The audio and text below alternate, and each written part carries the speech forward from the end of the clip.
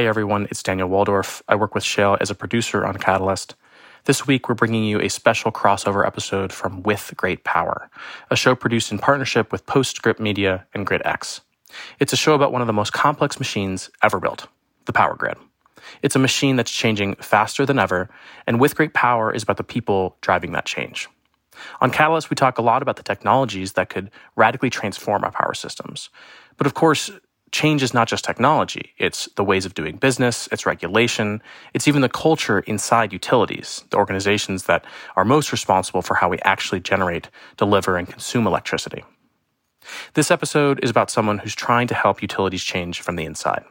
His name is Raiford Smith. He comes from Google, where he played a critical role in jumpstarting the company's 24/7 clean energy effort, working as the global head of energy and location strategy. Now Raiford is the chief innovation officer at the utility AES. He's helping the company figure out how to deal with AI and machine learning, distributed analytics, and the new skills that utilities need to manage this changing landscape. He thinks that utilities should be less like conservative railroad giants and more like inventive telecoms companies. So can utilities become more innovative, more nimble to change? Not things that utilities are generally known for, but Raiford thinks that they could be. We think you'll like this one, and if you do, go over to Apple, Spotify, or wherever you get your podcast, find With Great Power, and hit subscribe. We'll be back next week with another Catalyst episode, but for now, here's With Great Power. A third of the world's largest companies now have net zero targets in place for carbon emissions. In today's Tech Bites, Apple's going completely green. 100% of its buildings now run on clean energy. Today, we are announcing the Climate Pledge. Amazon becomes the first signatory. We want to use our scale and our scope to lead the way. Google was ahead of the curve. Back in 2007, it had already achieved its goal of going carbon neutral across all of its offices and data centers around the world. But as demand for Google's services expanded, it knew it had to overhaul its energy goals.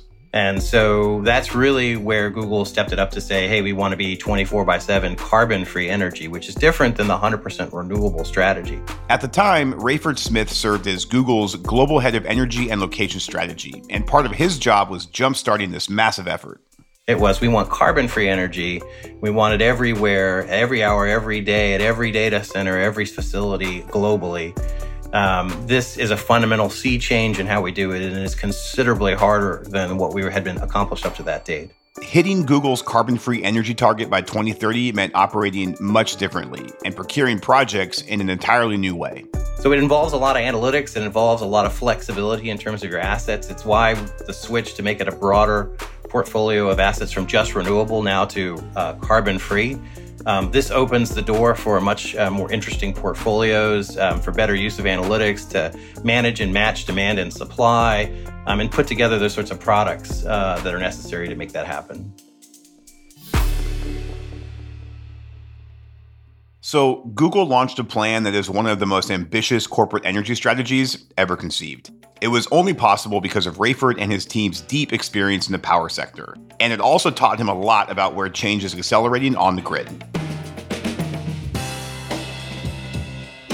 This is With Great Power, a show about the people building the future grid today. I'm Brad Langley. Some people say utilities are slow to change, they don't innovate fast enough. And while it might not always seem like the most cutting-edge industry, there are lots of really smart people working really hard to make the grid cleaner, more reliable, and customer-centric. This week, I'm speaking with Raiford Smith, the Chief Utility Innovation Officer at AES. After a career spanning more than 30 years in utilities and tech, including 2 years at Google, Raiford knows firsthand that change is possible at power companies.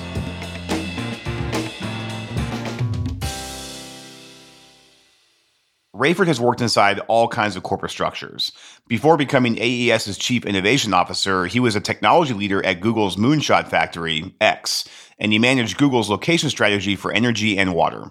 If you get smart people together, and then they're creative, and you give them the leeway to go, flex those creative muscles and go try stuff out, you'll figure it out pretty quick, and you'll figure out how to make things work. Today, he's pushing the limits of what's possible at AES, one of the biggest independent power providers in the world. I talk with Rayford about what's needed to spur tech innovation at utilities and the technologies that are integral to the energy transition. Knowing his past roles at Duke Energy, CPS, Entergy, and Southern Company, I started by asking him how the power industry has changed over the decades. Well, it's changed a ton, and yet it really hasn't changed very much. And I mean that in the most charitable sort of way, which is to say, power still gets generated. It still gets moved over a transmission and distribution system and ultimately, sold to customers. That part of the business hasn't really changed very much and probably never will. There will always be those kind of fundamentals. On the other hand, I went through that wave of deregulation. I worked at Enron. I worked at Mirant, which became NRG eventually. I worked at Duke Energy. All these places that, we're on the vanguard of all the changes that were happening in our industry. And here we are now talking about FERC 2222 and, kind of the 24/7 carbon-free energy revolution and like all the things that are coming with technology. And, it's super exciting to be on the vanguard of those sorts of change elements. But on the other hand, it's like, there's always another wave of yet the next change to hit the industry. And, I just enjoy the change. I enjoy the opportunity to do something cool. So after your time as the global head of energy and location strategy at Google, you actually moved on to their moonshot arm, which is called X, which is a really cool brand and some cool initiatives. What were some of the more innovative solutions you were involved in during your time there? Yeah, I mean, X, just think about Google as a company for a moment. It's this massive behemoth that does incredible things with technology. But on the other hand, as you get to be more mature as a company, one of the things you lose is you lose your ability to take risks, right? You start to protect your core competencies. X was actually set up to be that innovative, edge-based kind of opportunity to really help figure out like what's next, what will be the next scalable thing to hit 1 billion customers. And I got the opportunity, the exciting opportunity to join X and really focus on energy-related challenges. When I was running the energy team on the other side, 24/7 is carbon-free energy is a huge initiative, but it's with existing technology, right? With existing things. Like, what really could we explore? And in that space, I got to focus on a lot of the things coming in the transmission distribution space. How do we think about the use of AI, ML in that space? There's a lot of work, a lot of math that goes into that space today, and we can scale it. We can make it go a lot faster, and we can be a lot more accurate with data. And how do we build those tools so that utilities everywhere around the world and their customers get that benefit? And that was the challenge that I got to work on. And it was a blast. It's an amazing set of work to do. Seen a lot more talk of AI and ML. What role do you see technologies like that playing in the energy transition moving forward?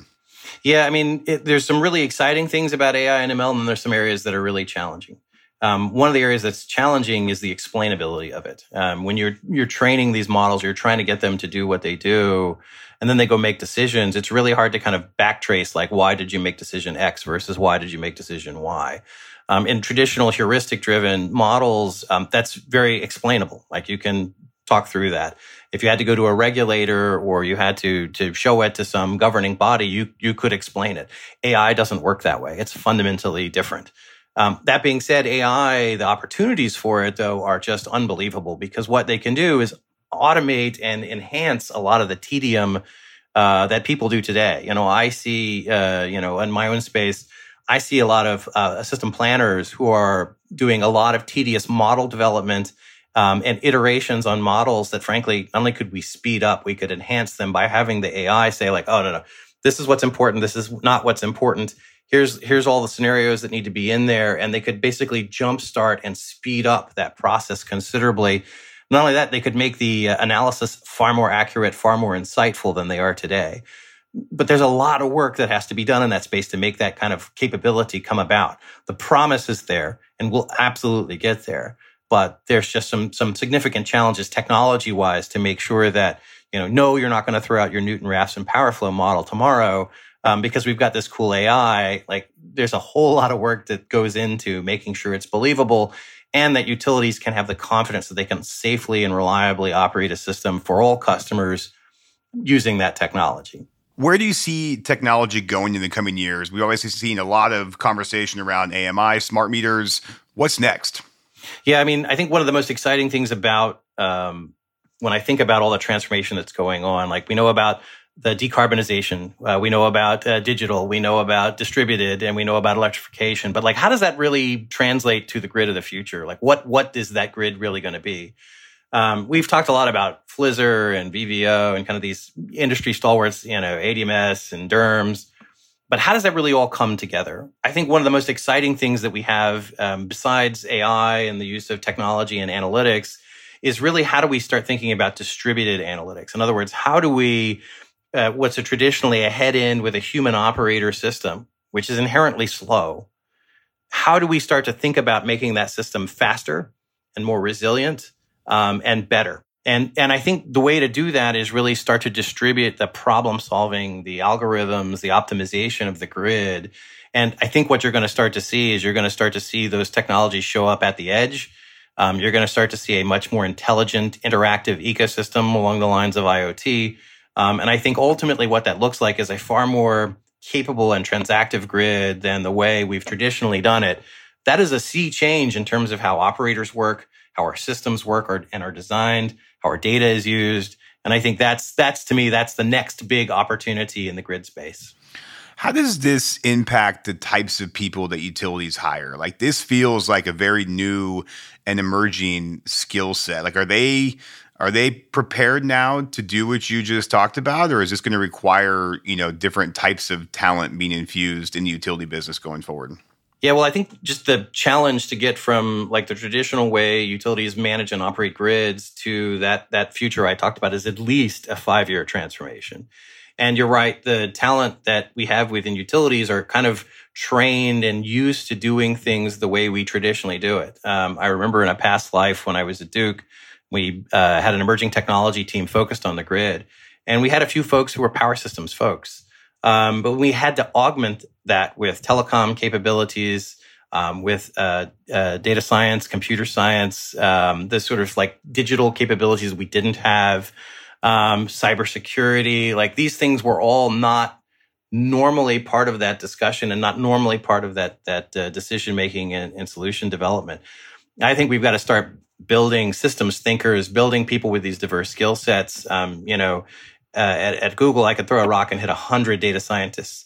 But when I built data science teams at Entergy, at CPS, and whatever, like we had to homegrown them. We had to make them ourselves. And that's fine. You can do that and you can find incredible people and get very, very impactful results from it. But you got to start building it yourself. Yeah.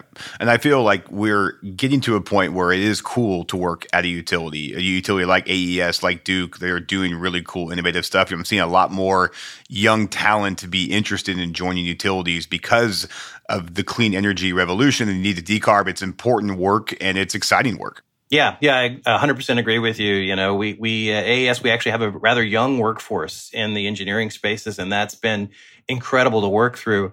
And I think I see a lot of folks energized on college campuses that are like, hey, I want to figure out how to make this thing happen. And I want to go do it. And at a place like AES, like that's what we're doing. So tech companies like Google are pushing the limits of energy and they're partnering with utilities and helping them push those limits. How would you describe the relationship between tech companies and power companies, and how can they be more innovative together? Yeah, I mean, one of the interesting things about a power grid is that, it is a network, and everybody that's connected to it, like we're all in that boat together. The people that operate it, the people that connect to it and use the power off of it, like the people that supply power, like we are all together. And I think one of the opportunities that tech companies have is because they're on the leading edge of technology, they can create capabilities probably faster than any other person that's connected to the grid. Case in point, when I was at Google, one of the things we did was we created the ability to basically forecast forward power prices, grid constraints, carbon content, and then dynamically move our load around to take advantage of that. So if there was a storm and there was going to be an outage, you could shift your load away, both in time and in space. If there was an opportunity where low carbon content or power was being supplied to the grid, we could shift our load to that space. These sorts of digital capabilities in a tech company are much easier to create and do than if you're in a traditional manufacturing company or commercial company, because Google's and Amazon's and whatever It's a purely digital infrastructure. It's got a physical infrastructure too, but it's designed to be super flexible. And so what that does is it means that if you look at the tech companies as a power company, you can say, oh, I can see where the leading edge, where all my customers are eventually going to be. And they're developing solutions and technologies that I can adopt that basically can help me bring that about for everyone. And so that's, I think, a great way to partner is to recognize the strengths and inherent capabilities of both sides. Google's and whatever, they don't understand power grids. Power companies, they don't understand tech companies. But if they can say like, hey, each of us can benefit by collectively working on these problems and creating capabilities that are great in our space and applying them to yours, like that's, I think, a great way to partner going forward. Yep. So you obviously had a very successful run at Google, working on some very cool projects. What brought you back to the power industry and in your role as Chief Utility Innovation Officer at AES? Yeah, I mean, one of the things I missed most about the utility industry was just that sort of day-to-day impact on customers, right? Where, when you're Google, and this isn't to knock Google at all, but you've got, billions of customers all over the world. It's really hard to go meet them face to face and see the impact that your solution has. Whereas when you're at a utility, you're inherently rooted to that country, that space, that place. And you can go out and see customers and see the impact that your new product, your new technology, your new capability has on them. And you can hear directly from them. And for me, like I, as I said, I had a very humble background when I started in the industry, and I really missed that. I missed seeing the impact associated with that on every customer on a day-to-day basis. And so that's why I rejoined the industry, and why I came to AES was AES, of all the companies I was looking at, seemed to be one of the very few that was really seriously trying to figure out what that capability of the future, that utility of the future really looked like, and what the technology and the capabilities needed to be to make it happen. Yeah, I've always been impressed by AES. Definitely not surprised to see someone like you end up there. They're doing lots of innovative stuff, going big on renewables. I think you recently acquired the 2 gigawatt Bellefield solar plus storage project, which is under construction in California. It's set to be the largest solar plus storage project in the U.S. Once it's complete. Can you talk about how that acquisition fits into AES's clean energy strategy? Yeah, I mean, I think what you see from that acquisition and just generally in the space is there is an overwhelming drive by customers, utilities, regulators, like the whole space, to not just decarbonize, but to transform the energy industry. And I think AES, absolutely, not just through that acquisition, but through all of the work that's going on over here, you see us front and center trying to be a leader in every one of those areas, right? We don't just want to be a leader in clean energy. We want to be a leader in the utility space. We want to be a leader in technology, because we think you have to bring all of these things together in supply, tech, and the utilities to really make the ecosystem thrive.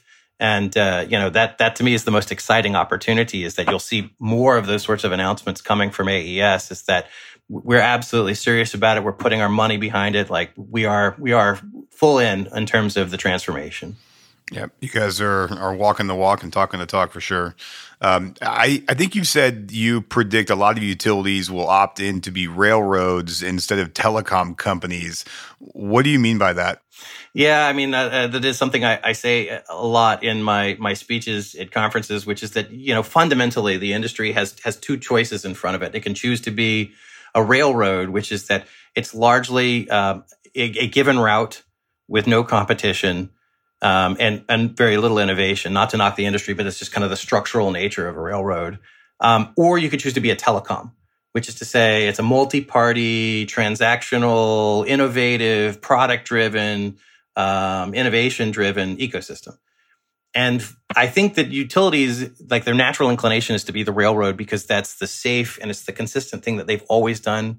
And it's explainable to regulators. It's explainable to shareholders, to Wall Street. Like that's the easy route. I think there are a few mavericks in the field that are trying to be more like the telecom space. And I think those companies, and I would put AES in that category, I think those companies are saying, we could do that, but we think there are actually better returns, better outcomes for customers, and better capabilities for everyone, for the environment, for our governments, for our customers, for everybody in the ecosystem, if we actually do this thing over here and go this innovation route and really put money behind what we think are necessary to do the transformation. And I think ultimately you're going to have people on both sides of that. And I think you're going to have winners and losers on both sides of that. And that's a pretty radical shift. So how will business models in the utility industry need to change to support that? Yeah, I mean, one of the things that has always gotten me most concerned with the utility business model is if you think about how long it takes a utility to update its rates. Let's just say it's 18 months to a year, somewhere in that time frame. But you think about how fast it takes some piece of digital infrastructure like a Nest thermostat to update its algorithm, right? It's seconds. And you think about the inherent mismatch between what's going on between the consumers and that kind of pricing mechanism. You can see that, like I would say in my old Enron days, that's an arbitrage, right? Which is to say you've got a mismatch between the rate at which pricing is being done by the utility versus how the system is reacting. And inherently, there's this fundamental problem that if we don't figure out how to make the system, the business model, the infrastructure all work at the same pace, we're inherently going to have problems in the grid.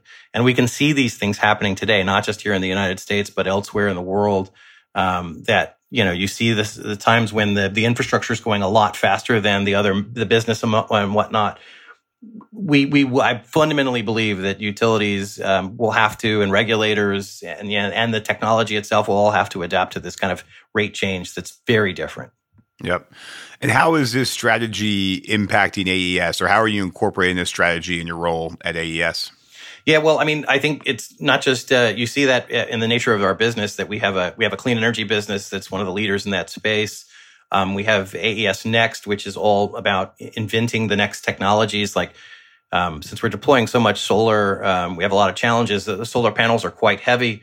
They can't be put down rapidly. So we came up with we started a robotics company that can automatically lay those down. We have another one that can it folds out like an accordion to basically speed up those sorts of challenges. We're an investor in one of the leading areas in terms of uplight. And that's a leader in the space for the customer side. And you'll see us start to make investments on the grid side too, which is, we're trying to invest in and invent those sort of things that help us overcome those problems.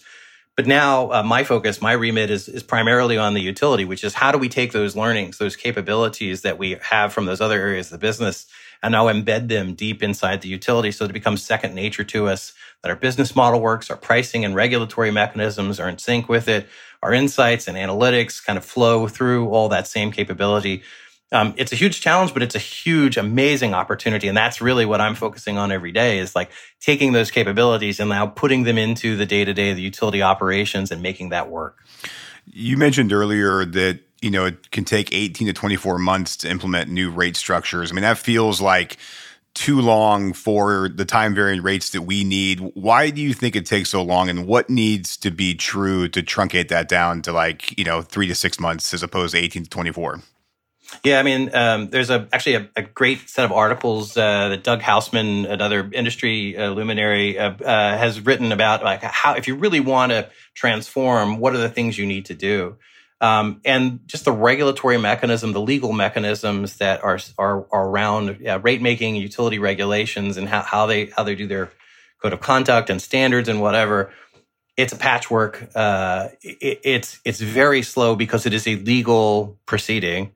It just does not lend itself to these sorts of capabilities. I think we need to fundamentally start to examine that and rethink, what is our approach? Regulation is there for a very good reason. It's not there, for fun. It's there to protect consumers. It's there to protect the utility. And it's mostly there to make sure that everyone has access to this amazing thing called the grid and the energy supply that comes from it. We've got to fundamentally, I think, rethink that in light of the technology, the third parties. FERC 2222 is a great opportunity, but I think there's a lot of gray space in there that needs to be figured out. And frankly, I think we've got a few years worth of debate, argument, trial and error to work through those issues. And we'll get there, but it's going to take some time. There's a lot of momentum right now for grid decarbonization, thanks to continued falling costs for renewables, the IRA. How do you think this will shape the grid through 2030? Yeah, I mean, I think right now what we see most that's being shaped by all of this is that the grid itself has fundamentally got a backlog that's just enormous of things that want to connect to it. I always think of this as it's both a terrible challenge, but it's a terrible opportunity, right? It's an amazing chance to figure out how to scale interconnection. Like we've been able down in the residential household to have a standard plug. How do we think about that logically and physically for much bigger assets? I can tell you when we were building data centers at Google, in some places it took us 7 years to get transmission access. In other places it took us, 18 months to 2 years. How do we not just shrink and make that more consistent between 7 years and 2 years, but how do we shrink all of that time scale down? There's just an enormous backlog of need. And as we see like new manufacturing, electrification, all these things are coming, like this problem just gets way bigger. So that's the challenge. The opportunity is in enabling all of that. And I think that the intent behind not just the IRA and some of these things is to help jumpstart it. I think our challenge is how do we figure out how to do that and do it at scale and at speed. Like I've heard people say there's no way to get things on the grid faster than 12 to 18 months. I think fundamentally like that, then we still have a problem. Like we should be shooting for 3 months. We should be shooting for 1 month. We should be, let's set an audacious goal. Even if we don't get to 3 months, hell, if we get to 9 months, that's a lot better than where we were, right? And the more we can compress that down, the more we can electrify, the more we can enable for customers. Like that's our goal. When you look back on your career, what impact do you want to leave on the energy industry? Well, I think the one thing I'd really hope to do is that, or hopefully people look back and say, I was helpful in helping the industry transform to become what it could be, right? I think there's just so much incredible opportunity in front of us that we could seize. I just hope we can go do it. So we call this podcast With Great Power, which is a nod to the energy industry. It's also a famous Spider-Man quote, with great power comes great responsibility. What superpower do you bring to the energy transition? Probably creativity. Due to my very unusual background, I'm never one to look at a problem the same way everyone else does. And so that's the advantage. The disadvantage means that, I can be a mile wide, but an inch deep. So I need a lot of help using that superpower. Got to surround yourself with the right people, right? Exactly. People that will, prevent me from hurting myself. Yeah, exactly. Cool. Well, Raiford, thank you very much. That was a fantastic conversation. I really appreciate your time today. Awesome. Thank you for having me. Raiford Smith is the Chief Utility Innovation Officer at AES. With Great Power is produced by GridX in partnership with PostScript Media. Delivering on our clean energy future is complex. GridX exists to simplify that journey. GridX is the enterprise rate platform that modern utilities rely on to usher in our clean energy future. We design and implement emerging rate structures, and we increase consumer investment in clean energy, all while managing the complex billing needs of a distributed grid. Our production team includes Aaron Hardick, Stephen Lacey, Dalvin Aboaji, and Camille Stennis, all for PostScript Media. The original theme song and mixing came from Sean Marquand. Ann Bailey is our story editor. The GridX production team includes Jenny Barber and me, Brad Langley. If this show is providing value for you and you're enjoying it, which we really hope you are, please help us spread the word. You can rate your reviews at Apple and Spotify, or you can share a link with a friend, colleague, or the energy nerd in your life. Thanks for listening. I'm Brad Langley.